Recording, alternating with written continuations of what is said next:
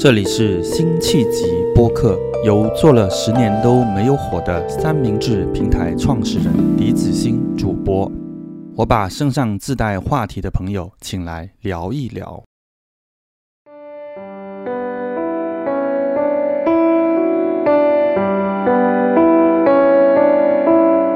大家好，欢迎来到新气集播客的新一期。这期我们邀请到自带话题的朋友是猫力。Hello， 猫力在江湖上很有名咯，应该旅行界江湖应该是都听说过猫力啊。那要行走江湖应该也有10年吧，你想起来差不多，对吧？对吧？记得我们认识的时候，差不多也有差不多那个时间，因为那时候我跟小创从这个英国回来，对对对，然后应该很快就认识你了。那个时候你可能还没有毕业哦，我们认识可能是09年了。今年都2020了，我记得我是大学2年级，我是07年读的大学，对，怎么有那么早？对，那时候应该还没有毕业。对，我今天还在跟我朋友聊的时候，我说我今天要赶回家做一个播客，我是第一次听说这个东西，然后他们说，哎，是谁啊？我说，是一个看着我长大的朋友。我真的是觉得，就是我这10年变化太大了，然后你们是看着我从一个学生到走到现在这样。哇，这句话让我们充满了慈祥。很好啊。对，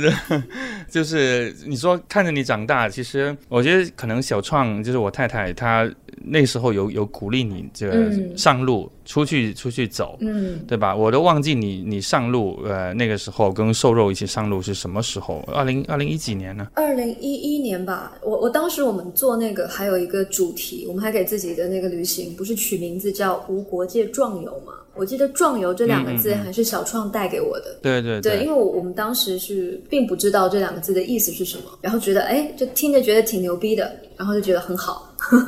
就给了我们当时给了我们，因为我们也是什么地方都没有去过嘛，然后给了我们很多的方向吧，还有鼓励啦。我觉得那个时候的鼓励是最重要的。小创那个时候应该我们是0910年我们在英国，当然我们也去了欧洲其他地方，可能他在博客里他已经先用了他的壮游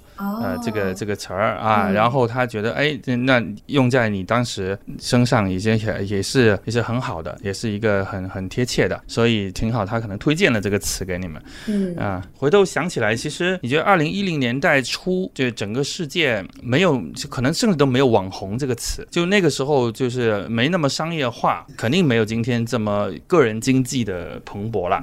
然后说想起来就好像这些事情更多是一种初衷吧，或者说你说初心也好，这个词有点俗啊。你刚一说我突然之间还想到，就是我当年除了你们给了我壮游这个名字，并且鼓励我，特别是小创吧，还有一件最重要的事情就是，其实穷游网也是小创介绍给我的，好像。真的？对，反正就是我那个时候本来也没有想要去通过什么方式去记录它吧，然后反正也当时是好几个朋友就说你们都出门，因为我们当时是属于，我现在回想起来，我当时除了很想去探索这个世界以外，还有很大一部分其实是毕业的迷茫，我没有想好我要做什么工作。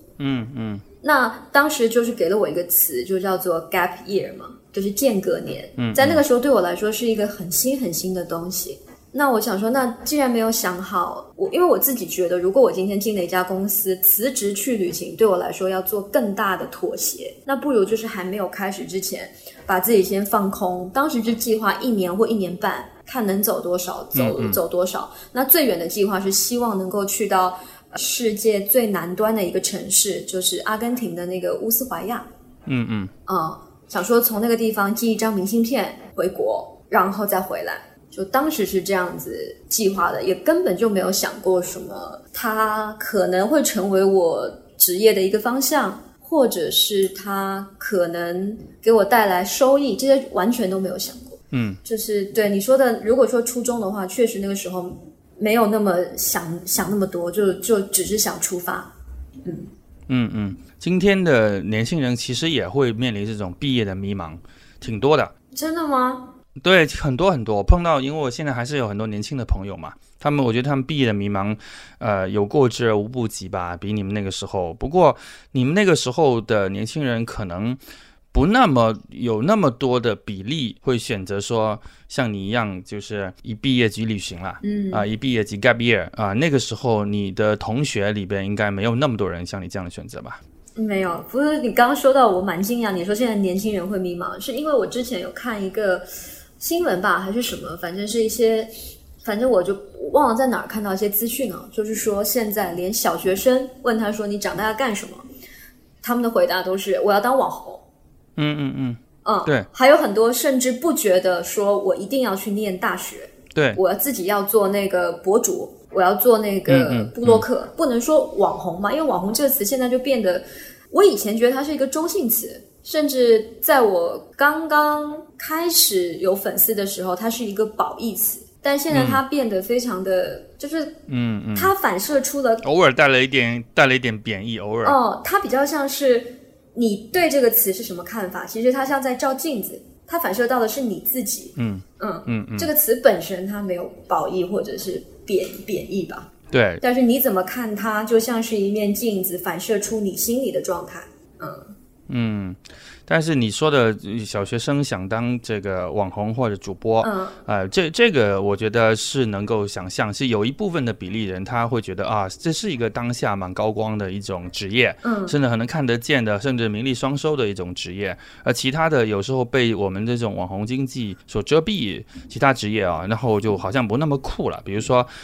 以前的外企，对吧？所有是特别是这个90年代、00年代毕业生，那肯定是都去跨国公司了。那这个跨国公司现在就听起来就没有那么的高大上了，就现在它不一定是毕业生的第一选择。那但是这不代表今天的年轻人不迷茫啊。不过我觉得今天的年轻人不迷茫，可能也不完全是我们今天要谈的主题只是说连接起来的是，因为你也是比我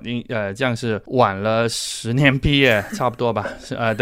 的年轻人，然后所有从代际来说，你又比今天的年轻人早了10年毕业嘛，然后那差不多就是慢慢有这么一个演化。那我们是说回到你刚刚说的，你当时就是想先去 gap year， 先去寻找，先去上路。我就说，我说的是这个没有那么多商业的初衷，对吧？也没有那么多的其他的那么明确的计划。对，没有明确的计划。因为我本来其实就是不喜欢做计划的人，我到现在为止更夸张，像以前的话最多可以计划说我明年要干嘛，没有想过太远的未来。那现在我只计划明天要干嘛。差不多，跟疫情也有关系，对吧？对，再加上最近可能看的很多的方向是看书的方向都是说要活在当下嘛，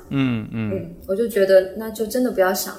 太多。但是你刚刚说的那些话题让我想到另外一个词，就是你刚才在说到年轻人的时候，现在我身边蛮红的词叫做斜杠青年，你有听说过吗？我觉得这个词已经有点不红了，有点 out 了。真的吗？那现在新的词是什么词？现在斜杠青年这个状态之后，因为斜杠青年还是一个很正面很积极的状态，说他们在各个方面都还蛮愿意掺和的。但是另外就之前也有些人啥都不掺和的呀，就宅上都有对吧？我对斜杠青年的理解其实是我觉得以前我父母那一代人，他们是比较追求的是匠人精神、职人精神，一辈子只做一件事。对对对，就你是厨师更多于，或者你是一个厨师，你是一个律师，你是一个医生，更多于你叫什么名字。就你是谁是由职业来决定的。但现在的我只能说我最近周围收到的讯息是，每一个人不能只有一个身份。它有点像是我最早你说网红这个词到后面演化成比较中性的积极的，那就是 KOL 嘛。就是在领域上的，在某个领域上的 leader 领导者，或者是在某个领域做的比较出色的人吧。对， KOL 这个词就会听起来更怎么讲，更装一点，可能比网红对高大上一点吧。对，然后你刚刚说斜杠青年不红了，我还蛮惊讶的，因为现在比较确实我周围比较积极正向的朋友们都是把这个当成一个奋斗的方向，我不能只是一个摄影师，我不能只是一个什么什么，所以他是觉得我们是应该，就是或者是我的理解是，以前我在学校里念书的时候，教育方面更多的是提倡要团队，就是你怎么在集体生活中要配合大家多元的去合作。但是现在是需要你发展出更独立更独特的自我发展，无论你往哪个方向。我说它不红的原因是它已经不是一个最新的概念，就大家已经默认这种状态成为生活的日常。就我不能只有一种身份，是一种大家都几乎默认的一种状态。因为一个词它最红的时候往往是它最新潮的时候嘛，它最新推出来的时候，比如说我们现在讲播客，它竟然还红，这是因为它还没有，其实没有很大众。就我说我们在中国不断迭代的概念文化概念里边，它是一个这样的一种状态。所以说回刚刚说你的父辈是以职业去被定义的，定义一个人的。那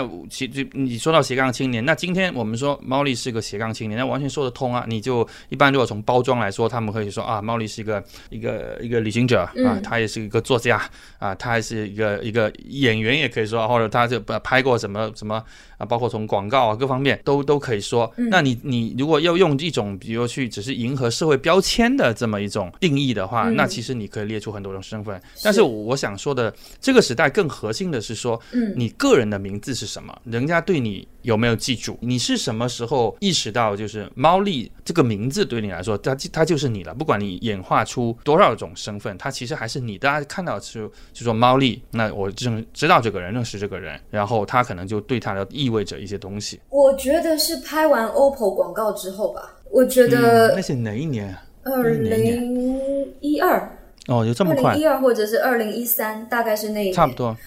可以去查一下那个，因为我记得非常清楚，那个广告是贴在那个当时《泰囧》这部电影上映。我知道它火是因为那个时候我已经在旅行了嘛，那个广告刚好是投了，就是在那段日子是电影院，就是属于电影开影之前的那个贴片广告，所以看到的人比较多。对，因为你们那时候在东南亚，我还以为你们在泰国的时候同时接拍了这个广告啊。对，没有，那个时候也是特别巧，就是说我们出发之前拍的。我明白。所以蛮早，就是说在12、13年就已经有这种以个人的身份，而且你原来不是名人，对吧？对。这样的一个个人的名义能够开始这个崭露头角的，其实是算比较早。因为三明治最早做的一批这个，我们当时他们也不叫 KOL， 也没有叫网红，其实就是说普通人中想去做一点跟别人不一样的事情。就那时候没有这样一个定义，然后一直做到了可能到15、16年才明显的意识到这个群体的完全的独立的成长出来。但是在13、14在以前还没有，那些人还是很出色。那到今天他们也有很多人也很出色，但是那个时候他们的身份是非常混沌的。而我觉得你是因为像刚刚说的有一些商业广告的力量啊等等啊，社交媒体的力量等等，比较快的把你这个名字把你这一个形象跳出来，然后对，这个有很多原因啊。对，我觉得蛮重要的一个原因就是那个时候算是天时地利人和了吧，就是找我的那个导演，他也其实当时那个广告是2个明星再加我那个是比较像是他们跟厂商卖的，就是2+1，他们想试试看用素人这样子。但是这个最后的他们给了我非常大的空间，就是我拿到脚本的时候，他是说所有都按照我自己的状态去做。我想要打鼓我就可以去打，我想要干嘛吹口琴我就可以去吹，包括到最后的文案最后的落点，他们是希望，因为现在很少会有人，我那个年代是很少有人在广告最后是先说我不是明星的状态下，我要去说一句话说我是猫力，什么路在长，那句话怎么说的？就是反正最后的那句落点就是路再长也长不过我35码半的脚步。然后这句话前面是我是猫力嘛，那这句话可能是蛮有力量的。对，然后让别人记住了我的名字，而不是说只记住了有一个女生在拍一个手机的广告这样子。对，因为那个时候包括传统的这个所谓工业啊，这些影视广告工业，他们就只有名人和素人这2种人，他是没有一个中间阶层的。我后来我们暂且把它叫达人，对吧？那达人当然后来又直接变成一个更商业化的一个称呼，就是类似于网红或 KOL 这样子。那个时候没有完全成型的这个时候，那你在那个行业里边还是属于素人。但是我们回头想起来，就正因为这种所谓身份的定义的模糊，我觉得也不可避免就带来你后来对你极大的争议在这里边。因为你觉得你是素人，大家也觉得你素人，然后当他们觉得你其实因为接触了这些制作工业的这样一些力量，你不是那种大众所谓认为的最普通的素人，他们就在说那你可能就是这里边有一些包装啦，有些等等这种东西。其实我在想啊，因为我刚刚录之前还搜了一些你的这个网络，随便我微信这么一搜，对吧？还是很多的这些负面的评价还是很多。那这个我觉得就是当时留下来的一些大家对这个工业行业里边名人和素人这中间这个阶层它没有明确的定义，引起了那么大的一个争议。我想可能放到今天可能就未必会那么，大家对今天对一个说网红去有广告或者有接一些有合作制作，这应该很正常的一个事情。而当时对说你们究竟是不是用手机拍的，然后你们有没有品牌，就特别反响特别大。你回头想起来这个事情，你还有什么要说的吗？我觉得这是会必然发生的事情，我不能拿了这个时代的红利，但是并没有什么，就是所有事情都是多面的嘛。而且我觉得有争议的好处是，我个人觉得那个时候我太骄傲了。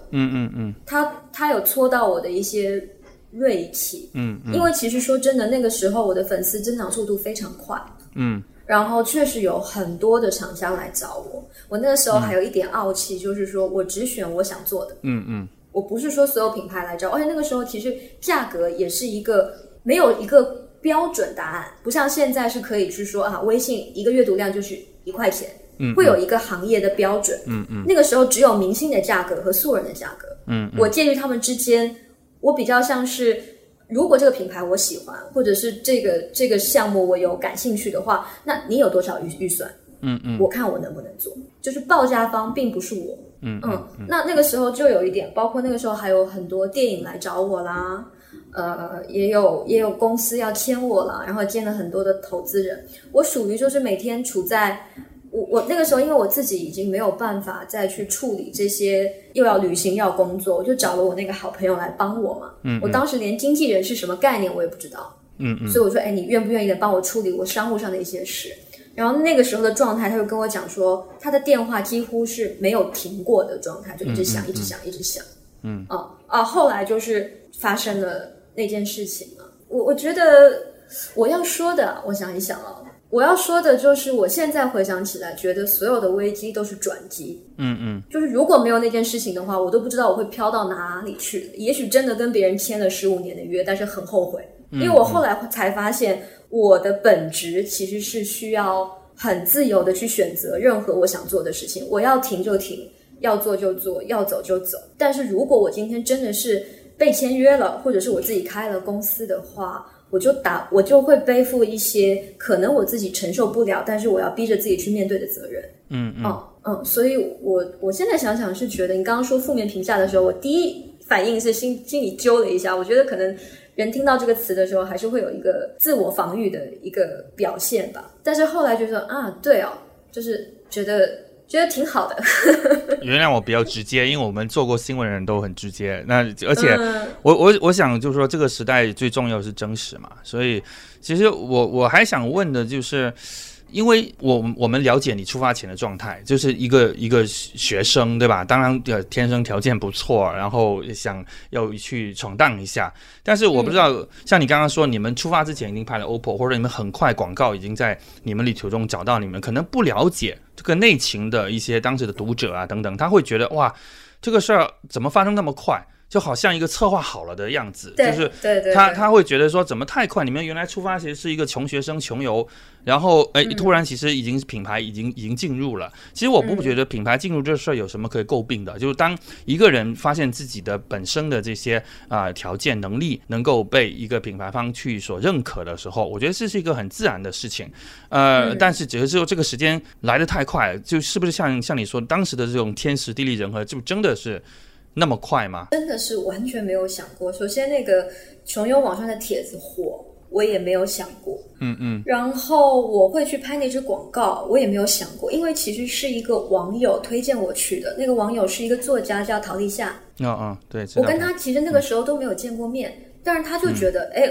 因为他朋友是那个制作公司的老板，想要找一个有在旅行的真实有在旅行的一个20岁的女生，然后他们就推荐我找我去面试，我也是抱着说那去交一个新朋友吧，然后去到那边他们只是看了我问了几句，然后就签合同了，就一直到包括到后来连比较亲近我的人都会问我说我有什么背景，我想说我有什么背景我也不知道，就是我只能说那个时候就是被老天爷亲吻了一下吧。那你在出发之前就开始有这个商业广告，那么对你来说会使你的旅行开始带了一点说我可能知道我身上有这个价值，我又做一些东西给别人看，会有这样的一些影响吗？没有，我当时就是觉得很开心，因为无论拿到多少的酬劳我就可以多走一天了。因为我当时是带着真的是就是银行里有多少钱我就把那笔钱带着，那我对自己说就是花完了我就回来。那如果因为我当时没有什么网红经济这个概念，就觉得只是很幸运遇到了一个广告的机会，然后甚至我当时签约的时候那个老板还跟我讲说未必这支广告会上，因为你知道他们是打包案，他们会做3支，但是我那一支不一定会，因为他们主推肯定是推明星嘛。我就想说好，那因为当时他们是在云南拍，我想说那我就当是去云南玩吧，就很开心，因为我把这些所有的东西都当成是没有尝试过的，很新鲜很开心，我的脑袋完全没有往商业的方向去想，我唯一往商业的方向去想的就是我出门了之前有问一些朋友说如果我真的是还没有想要回来，但是钱用完了要怎么办？他们就说那你可以试试看，就是说我把旅行中的照片打印成明信片，然后就是在网上类似于像自己做一个众筹的概念。对，我记得你当时对有做过明信片。对，然后不要卖太贵，卖个10块20块，大概是这样子一张。然后你如果指定祝福，那我亲笔帮你写，然后从世界各地给你寄回来这样子。但你在旅行中实际上你又接到了新的广告，这使你的旅行又能够去延长，对吧？当时就是接了那支广告之后埋了一些后面的隐患，其实那个时候已经在我旅行的算是半年多了吧。然后也是朋友的朋友推荐说有一个平面问我愿不愿意，说预算没有很多，而且说不需要我太改变我的旅行计划，就是我人在哪儿他们就来那边拍我。那我觉得说好呀，就是我觉得没有什么不好的，觉得那我可以说不定我可以去到，因为当时我根本就没有想要去欧洲，一个是因为签证没有那么好办，因为欧洲很多地方的签证不是要有什么固定的职业，对或者是对深耕蛮难办的，对，还要有银行的什么证明，所以我当时就是花了大半年的时间就混在东南亚，因为便宜嘛，证件又比较好办。那中途只接过那一个，然后那一个后来又火了，所以我就觉得虽然我就是说我整个旅行的过程中一开头就是那支手机的广告嘛，然后中途就是那个鞋子的那个平面嘛，到后面的广告但是后面的事都已经是我们已经结束回来了，结束回来啊。然后你们回来之后，你们是多快会进入一个类似于第2季的旅行啊？我当时回来是因为当时出书了，然后本来要做签售，后来也没有做，我就坚持说我没准备好，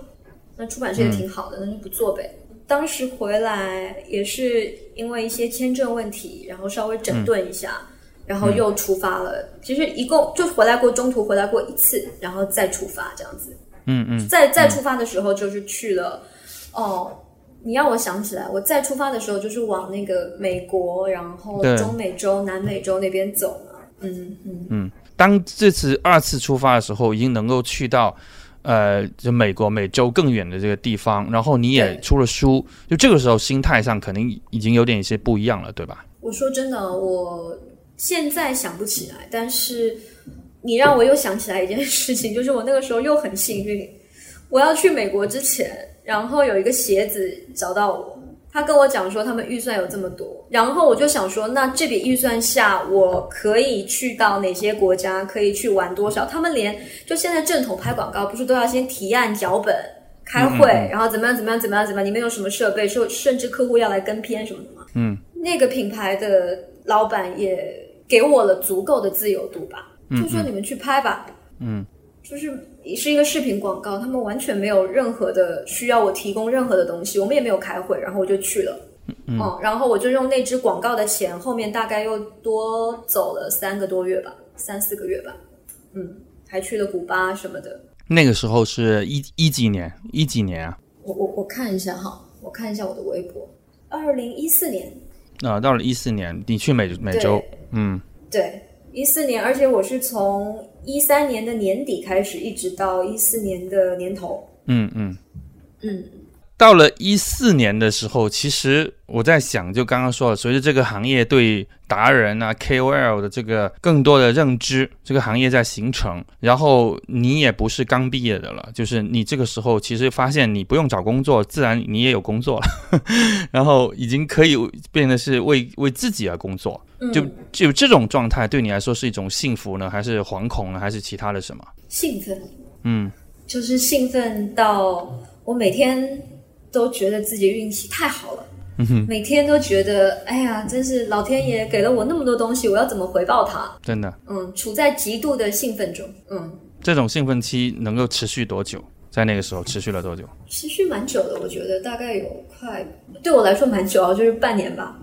半年应该是有的。就是每天处于一个很亢奋的状态，因为无论是找到我的人，我接触到的人，我得到的一些东西，都是我完全没有体验过的。在我骄傲的不能自已的时候，就发生了那个事。因为我后来想想，我真的是一个没办法去想太远长久计划的人。就当下给我的东西，外在给我的东西太多了，我光吸收那些就要花我太多的时间了。然后你觉得 reputation 有没有受到一些影响？但是我看你好像的商业合作也都没有停，就好像大众形成了一种景观在那边批判猫力，然后但你的商业上我看好像没有受到太大影响啊。我有差不多9个月那个时候就不接案子了。是吗？就那个时候是有，那个时候就是有一些，就那段日子有厂商跟我索赔嘛，他们觉得有粉丝去那边骂我，就要去，就算是毁约的一种嘛。真的有这么严格啊？有，还有一些就是已经做完了，但是没有办法发布的，照片啊，或者是视频，都有。那我自己刚好那个时候也是经历失恋吧。然后我就觉得那我要放一个很长很长的假。我就给自己放了一个很长的假，大概半年到9个月吧。那待在哪里呢？那段时间待在哪里？我先是去东南亚，还是去了我自己常去的地方，就是走。我那个时候有一个很变态的想法，就是说既然是失恋，那我就要把走过的路再走一遍。那一个人这样不虐吗？一个人再去走那些路不虐吗？蛮虐的，所以还是有朋友会陪我，就还是有朋友陪着了。就也先去东南亚，但不过那个时候本来想先去新疆哪里，但是还是先选择了因为我比较喜欢阳光多和热一点的地方。然后那个时候又是快冬天的时候，就先去了东南亚，然后又跑到墨西哥，在墨西哥那边待了蛮长一段日子的。那是纯粹是个人的旅行，个人的行为了。个人的行为到我都不知道我每天在干嘛，就感觉每天像我现在每天还会去安排一些事情嘛，但是当你处在一个混乱期的时候，你就会没有办法去思考那么远的事情，就只能被情绪所困住了吧。所以那个时候就开始意识到，就这个行业给你带来的名利，然后也会有这么一夜之间可能反转的一些舆论啊，或者这个行业本身的一些潮汐的东西。我那个时候是觉得原来世界是这样的。因为我确实可能爸妈保护的比较好吧，就是没有从小到大没有受过什么攻击性的事，如果有也是比较早期，就是学生时代那种霸凌什么的。但是都是比较短。但是你那个时候你上网看，你就会觉得那些东西四面八方的那些负面的东西是已经你说骂我就算了，你要是连我的家人我的朋友都是那种无止境的骂下去的话，我就觉得这个太这个恶意太大了。就你可以针对我，针对这件事情，但是你不能展开一些跟这件事情没有关系的人。因为我觉得我当时始终是觉得我要保护我的朋友和家人多过于我接受到多少的恶意。那对于一个25岁左右的女孩子，就是那个时候当然见识到这个社会的这种残酷啊，当然也有像你说你也经历到很多你没有经历过的东西。对，就是你觉得会加速你成熟吗？因为很多的年轻人，我们开头在讲年轻的迷茫，就很多今天如果读个研究生才毕业，然后25岁左右毕业，然后他就立即觉得自己进入了 quarter life crisis 啦，就是1/4人生危机啦，然后25岁左右啊什么的。那你回头想想你的25岁左右25、6、7，那个时候你经历的似乎比别人更多更深刻了，可以这么说吗？我不能说深刻吧，我觉得说是很好的给我上了一堂社会课。这个是亲身的，就比再多的人跟我讲道理都要来的，就是像我自己跌倒过才知道是怎么一回事嘛。然后我就立马就是先去觉得我这样子不行，就哪怕我只有一个人做，我也要有自己的财务、自己的律师。就是一种保护自己吧。但是你是不是回不去？就我说的回不去，就回不到那种跟其他的你的同龄人、你的同学一样的，比如说去为某家公司工作，然后或者脱离这个行业，因为这个行业也给你带来伤害。但是你是不舍得呢，还是不希望，还是仍然喜欢这个行业还是怎么样的一种考虑呢？我觉得在哪里跌倒就要在哪里爬起来吧。没有啦，我当时没有想那么多，我当时的想法就是，那我知道了之前的问题出在哪里，那以后避免这个问题就好了。因为其实喜欢探索未知的事物的这个热情已经盖过了其他的很多东西。就没有想过要转行啊，或者是不做这个事情，只是该规范起来的东西还是要规范一下，要每个合作都要签合同啊，律师要看一看啊，然后不能够说你有多少预算给我打私款啊，就还是要走公账交税，那这样子才会避免后面会被人家揪那些小辫子嘛。就哪怕这个公司只有我一个人，我这些东西还是要全。所以你的工作室或者公司是大概什么时候成立的？算比较正式的这种？就是这件事情过后，好像是2015还是16年，我可以看一下。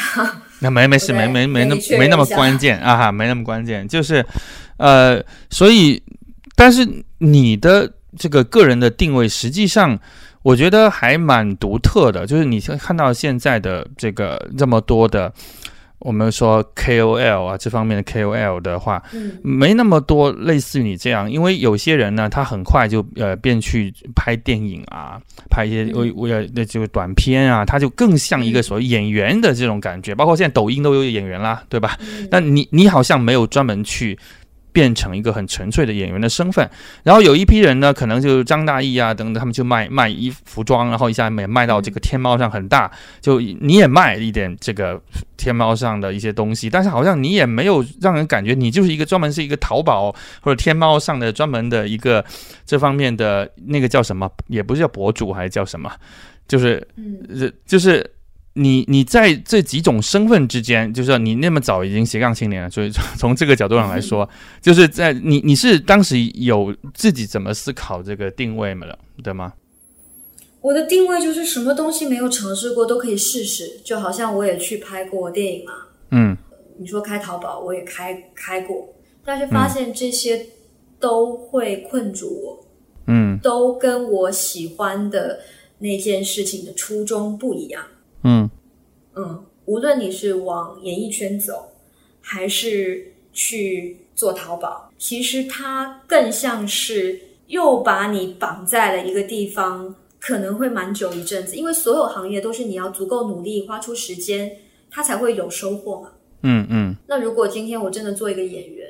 先不谈天赋什么的，就你还是要花时间去读本，去诠释你觉得很重要的一些角色。那你去做淘宝也是一样，你不能只是觉得我是一个模特，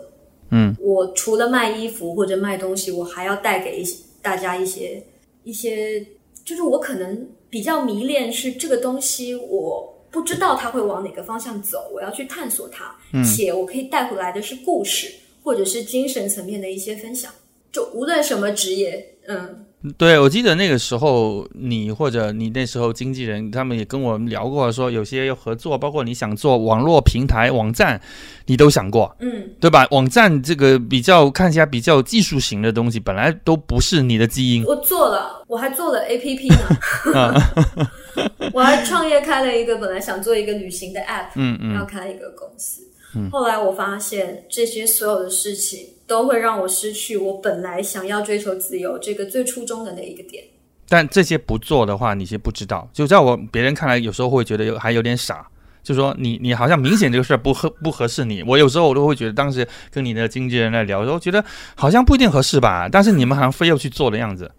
是吗？我有一点不够认识自己吧。你看我现在告诉你的这些是我到现在去总结出来然后告诉你的，但是当时的我就觉得，就是我会不停问自己说 why not。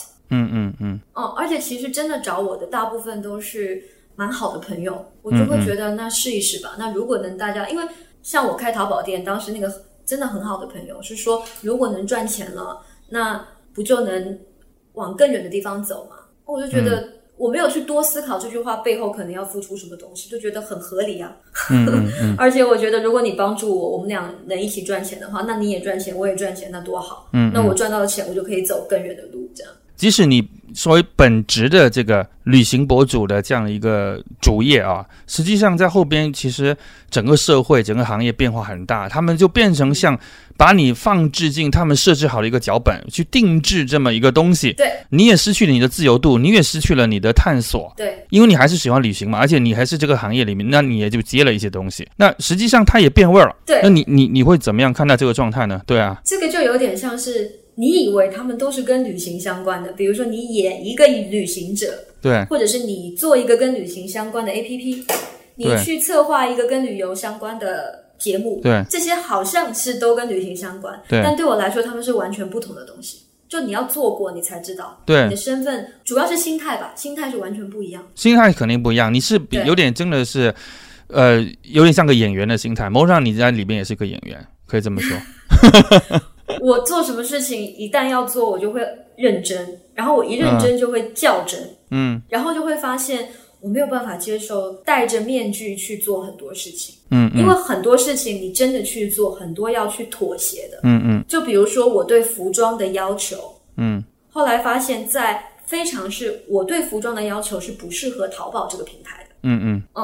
但是如果你要顺应淘宝平台，比如说上新的速度啦，出片的速度啦，你要怎么去介绍那些宝贝啊，包括定价这件事情，都会跟我的初衷不一样。就定价也跟你有关系是吗？当然有啊，就是他卖多少钱跟你有关系，就是你代表的你的代言的东西是这个 level 是什么样子的？也不是，是定价的问题，是你要让整个团队运作起来，它会有一个定价的比例的，你不能太高，你也不能太低，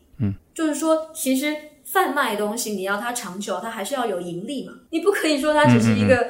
我为了想要粉丝拿到质量更好更便宜的东西我不赚钱，那这个东西它就没有办法长久嘛。我知道你指的是你自己的淘宝店，我原来是以为你代言别人的淘宝店，然后你也会有冲突。我自己的 okay. 对。所以你后来淘宝这个事儿就意兴阑珊了，是这样吗？我就直接跟我的合伙人谈嘛，就是我们及时止损嘛，再继续下去只会两败俱伤，不如就停。他们人也很好啦，就也没有要我赔偿啊什么的。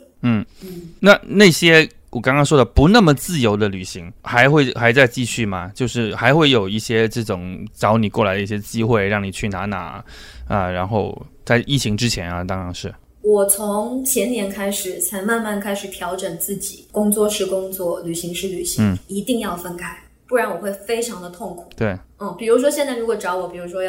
前年吧，比如说找我一个工作去西班牙，那我就会比如说花3天的时间都全天都在工作，3天之后他们就回国了，那我继续就留在西班牙，可能从西班牙跑到葡萄牙，从葡萄牙然后再去哪里，那后面的时间就是全部都是我的时间，就比较像是有一个契机我可以去到那边把工作完成了，我再花更多的时间在那边和这个城市相处。这是比较合理的，就是我人也不能不工作嘛，但是工作之后你保留有自己的探索的时间啊等等。还有最重要的一点就是，如果行程排得太满了，那我就会跟我的商务伙伴说，我下个月我不接工作了，我想要喘一口气。你总要充电嘛，人不可能一直都在工作。对，我印象中你前几年行程满满的，一会去冰岛啦，然后一会又去到哪里了，就好像经常在飞。对，大部分是蹭那个工作的机票，就通常只要这个地方是在国外工作的，我一定都会给自己的时间留得更长一点。疫情之前你是在印度吧？对，记得在疫情爆发的时候你还在印度呢。对，如果没有那么严重的话，我本来是想在印度待2-3个月的。那也是工作吗？还是自己？自己啊，因为不过也蛮巧的，就是我本来是想在那边报那个瑜伽课，然后做一些跟 meditation 相关的课程。但是没想到，因为后来是世界范围性的爆发了嘛。那如果是这样的情况下，印度肯定是不安全。那还有最大的是，因为我们当时已经在印度一个非常小的城市，然后在那边过年嘛，没想到就在这样的城市，我们作为亚洲人的面孔，还是我们去一家餐厅，有西方人看到我们的脸就会离开了。哇！所以我就觉得不要给别人造成困扰吧。而且其实说真的，那个时候我也很担心国内。就每天看新闻，不是哭就是愤怒，就是每天都在哭愤怒，我觉得这样子也玩不好。所以我就回来了。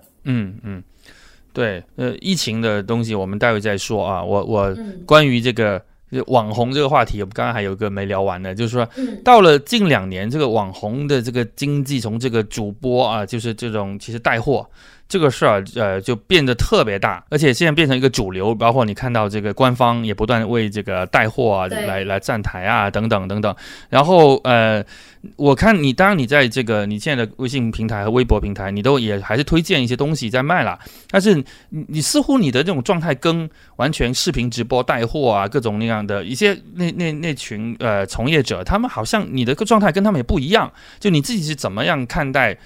自己要不要拥抱这么一股潮流的这个事情呢？我去年曾经挣扎过，因为好像从前年开始有一个东西叫做 MCN 机构。对吧？那个很火，我知道的。无论是我是不是要开这样的机构，和我要不要被其他的机构签约，都是在我一个挣扎中。因为好像所有的人都跟我讲说，这是未来的一个方向。你有这么好的资源，你应该去带人了，而不是你再亲力亲为去做了。那我就稍微的了解了一下。我只能说我的观点，我不代表行业其他人的观点哦。对，当然就是你个人的观点。我觉得这样子会把每一个人当成一个商品，商品在贩卖商品。当然是这样。他们的保鲜期会变得很短，有点像是短跑选手，爆发力很强，跑很快，对，但很快就会没有命了，没有他的生命力了。在我看来，李佳琦、薇娅也可能也是这样短跑选手。不好说，我只能说，我不想成为那个短跑选手。我是一辈子都要去徒步爬山的人，所以我决定我可以保留一些自己的原力吧。就是这个没有好和坏，就只是大家的选择不一样。你微博现在应该有多少粉丝啊？600万、700万，差不多600多吧。我真的不知道。然后你不知道这600多万人，它是一个像一个中国一个大城市的人口，有时候说起来蛮可怕的，就是因为我个人觉得里面还有一些水分，就微博有的时候会送你很多粉丝，对，什么新关注、新入新关注的那些人。然后我有一次我实在是受不了了，我说我就点击那个清那个僵尸粉嘛，我清掉100多万。真的，因为我实在是就你还有主动，对我主动，为什么受不了呢？如果他们不骚扰你，为什么你会就是有受不了的感觉？不是想要数字更好看一点更好吗？我不喜欢那个感觉，我不喜欢他们都是假人的感觉。那你现在微信和微博的经营，你是有分开吗？或者你怎么样不同的打法吗？还是怎么样？我现在微信的话，现在就是只做有点像日记体的那个手账嘛，一个月做2次。那除非我今天是特别有东西想要分享，那我可能也会出一个书的分享，或者是电影的分享。但是不会再去做为了流量而去做文章，或者是为了我要每天发，或者是1周发3次，然后去写东西。然后微博的话也是，就是我自己觉得，我不知道你有没有这个感觉，我现在看很多也有做的很多很棒的公众号，但是其实背后的写手有很多个嘛，他们就是就是为一个号服务，然后他们会写很多的东西，然后还要维护自己的流量，到后来像我自己现在还看一些真的写的比较好的号，我觉得它已经是一个，对我来说我在看的不是一个人写的东西，是一个编辑部写的东西。然后这有什么问题呢？但是对你来说你不想养一个编辑部啦，对，当然这是一个很耗费的事情。对，最大的问题是我的体质没有办法去有那么多的量。但是如果你没有这样的量或者是足够好的内容的话，也许它就不会有好的正比的粉丝成长吧。那微博的话呢，就更多的我自己是觉得现在微博上你打开还是有很多的广告嘛，或者是有一些不错的博主，我觉得他们每一条内容发的都是一样的。我不知道你有没有微博很商业啊感觉，因为我不太看，其实我不太看微博，我觉得微博是很年轻的年轻人，现在他们很热衷，我也觉得好奇怪，因为我们这波人是微博第一代用户，从09年10年那个时候还没有微信的时候用，那个时候很好呀，但后来中间微博不是沉沦过一段时间，再起来的时候就全部靠娱乐啊、明星啊、八卦起来的嘛，所以就是这样子啦，就我现在是回不去微博这个用户的呀。我不觉得它完全没有不能看的内容，就它还是有一些蛮好的号，像我蛮喜欢看博物的，就是有一些科普类的号什么，我都还是会去看的。只是有一些我曾经蛮喜欢过的博主，他们渐渐的把真正的自己关闭起来。他们开始都是走，我的比喻就有点像做回了齿轮。就你不再是一个有灵性有灵气的一个状态，而是只是在做一个螺丝吧，一个环节上的一个东西，是，然后他们的所有运转都是有一套流程的，是的，你只是在流程里面做一个很工业化的事情而已。是的，你跟品牌合作啊，什么都是一个很长的一个齿轮一个流程的东西。而就是你到今天还想保存住自己有那些自由度的一些东西，这个很不容易，因为你确实就是说实在点，他们又是你的衣食父母，然后呢，从另外一个角度来说，那有些东西你到了这个程度呢，会有一点抵触，那我想问，就是说，类似于到30岁以后啊，就到然后现在不是乘风破浪姐姐啊什么的，前几年还没有这样的一个好像对女性这么多的就是到30岁以后这么多保养的这样一个风气，前几年更多是在探说如果你当年的网红，如果一旦年龄涨上去之后，那他们会面临什么样的命运？就在你30岁或现在已经30加了，你有感受到一些一方面可能是不是会有一些威胁，那一方面是你自己的心态是不是又得到了一些新的一些进展和发展？我觉得我29岁30岁就是前2年吧，我这种焦虑感比较重，因为每一天都会跟我说，你看啊，又有新人嘛，就是很多谁谁谁，然后做的有多好多好，还有一些公关会也蛮就是很早就关注我的，也会觉得说猫力这样很可惜，就是为什么呢？因为在某一些人的观点，你做大或者是你做成一个企业才是成功，就是每个人对成功的定义不一样嘛。在中国很多人主流就是那样的成功，就是你要变成一个企业，对，或者你跟更好的品牌合作，你成立更大的公司，你的员工扩大了，你甚至开始做一些线下了，这才是成功。觉得说我处于最早一批的网红做到现在还是一个人的状态，觉得太可惜了。那我是觉得他是带着善意在说的嘛，但是我自己焦虑完之后，我就会跟自己讲说，这不是我要的成功，所以当我非常明确的知道了这件事情之后，我就不会去再介意你说的什么后浪来了，或者是谁谁谁要做成什么样了，我不关注那些。然后这个时候你又开始面临上身体上的一些挑战，你可能的精力没有以前好，然后你身体好像也出了一些状况，就这些东西它也牵涉到你一些精力是吗？有，去年也有，我觉得可能是因为疫情对我来说，我是就是在大环境下我知道它造成了很多悲伤的事情，但是对于我来说我是超级超级感谢它的。怎么说？因为我是被迫的喊停了，被迫按了暂停键，而且这个暂停键对于我来说到现在为止应该是说半年吧，我可以说这半年我整个人就感觉是就像重新就感觉好像怎么讲，就是给了我人生另外一个很大的方向，就是我从焦虑到不知道该怎么办，然后到心痒想要出去但是出不去，到一直在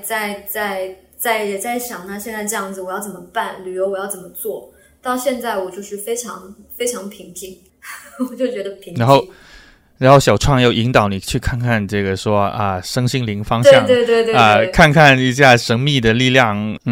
你接触到这新的就疫情中接触到这些神秘学好，有没有给你指明接下来又做的方向呢？我觉得蛮明确的，就虽然它不是一句话可以说的明确，但是我觉得它就是告诉你一个事情，你外部的探索可以结束了，现在可以向内探索了，内在的世界更庞大。真的？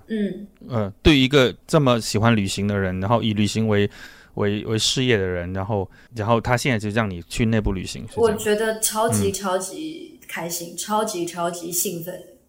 因为我确实已经到了地图展开，没有一个地方会让我特别的兴奋说哇我好想去这里了，已经没有这个感觉了。哇，这是工伤吧？但是我甚至已经可以，就是我不要去这个地方，我闭上眼睛稍微想一想，我就感觉到我已经在那个地方了。甚至我在那边会做什么，会吃什么，会看到什么，我都已经大概能够知道了。你数过你去过多少个国家吗？到现在没有。就是很叛逆，就是故意不去计算它。因为不想有那种集邮的心态嘛。但是向内探索的过程，我甚至觉得越向内探索，你的人生是不一样的，就是你活在的维度和你看待事情的角度，哪怕是同一个月亮、同一件事、同一杯水，你都是会觉得那是不一样的东西。那种感觉会让我更兴奋。所以你觉得就是即使这种因为疫情不定而暂时有点不太便利或封锁的生活，对你来说你现在觉得能够接受和持续开展下去？我觉得非常能接受，因为我觉得用意识去遨游的话，它不再受身体的束缚了，你可以去的地方更多。那你的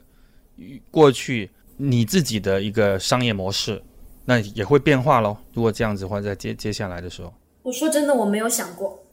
因为我发现就好像去看内观的书一样，他也说我们只能活在现在，那我每一天其实就是会想我今天要干嘛。所以你刚问我的那个问题，我觉得是属于未来的，我没有想过。但是我很确定一件事情，就是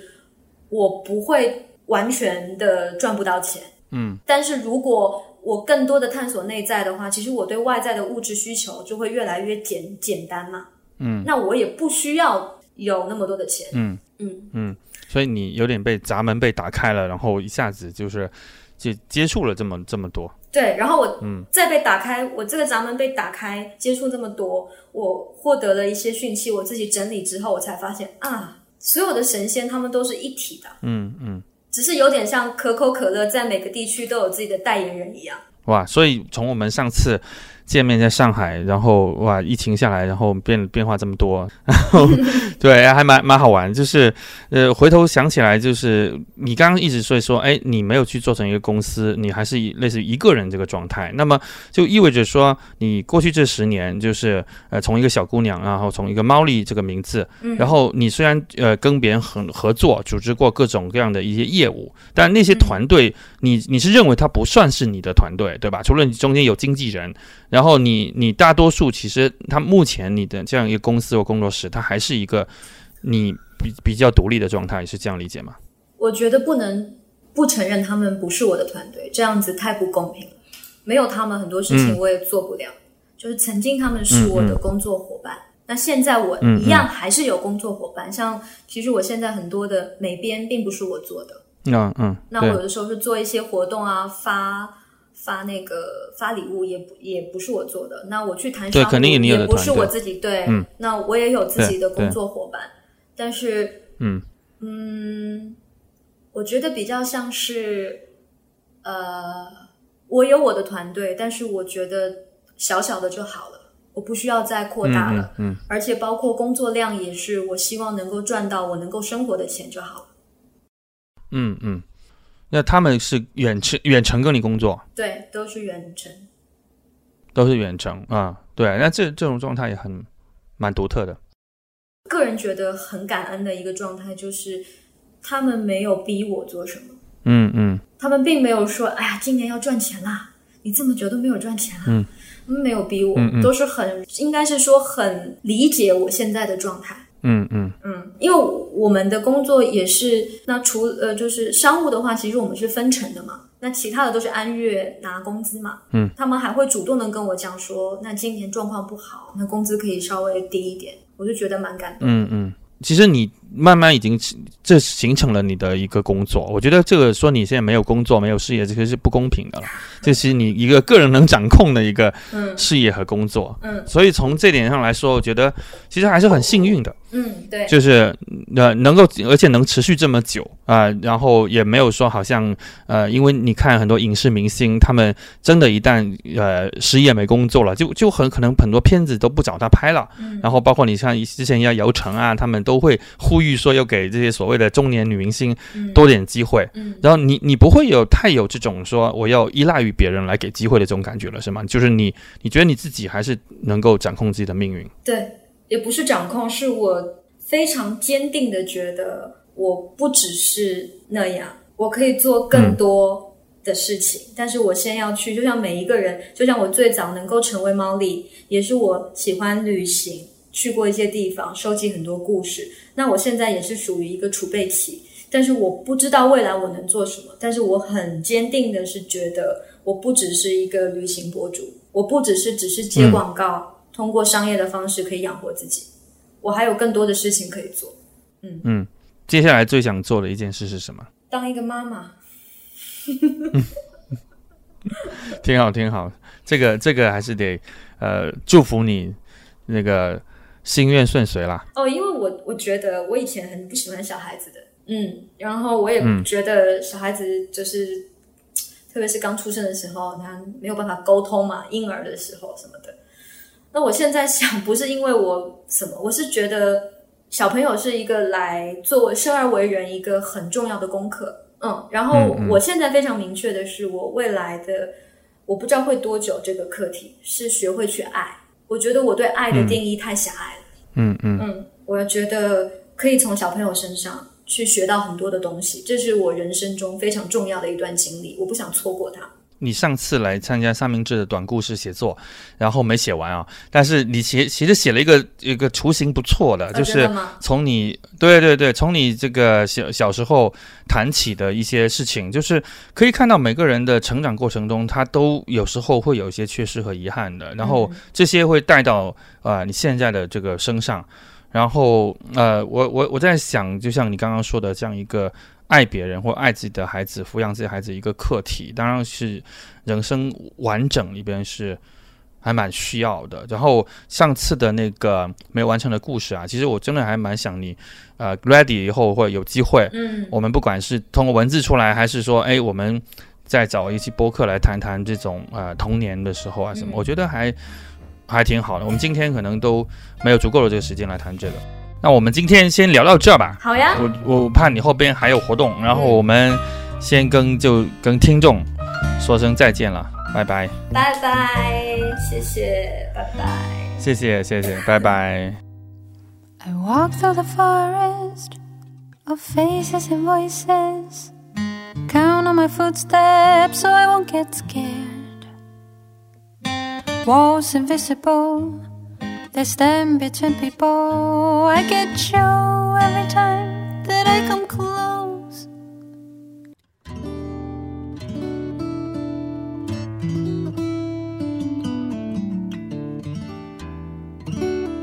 欢迎您在小宇宙和苹果播客平台搜索和关注新气集ThinkAge，您可以留言发表您的评论。我还有一个个人公号叫做故事公园，也邀请您关注。同样也请大家关注三明治，这个我创办了10年的写作平台。谢谢大家，我们下期再见。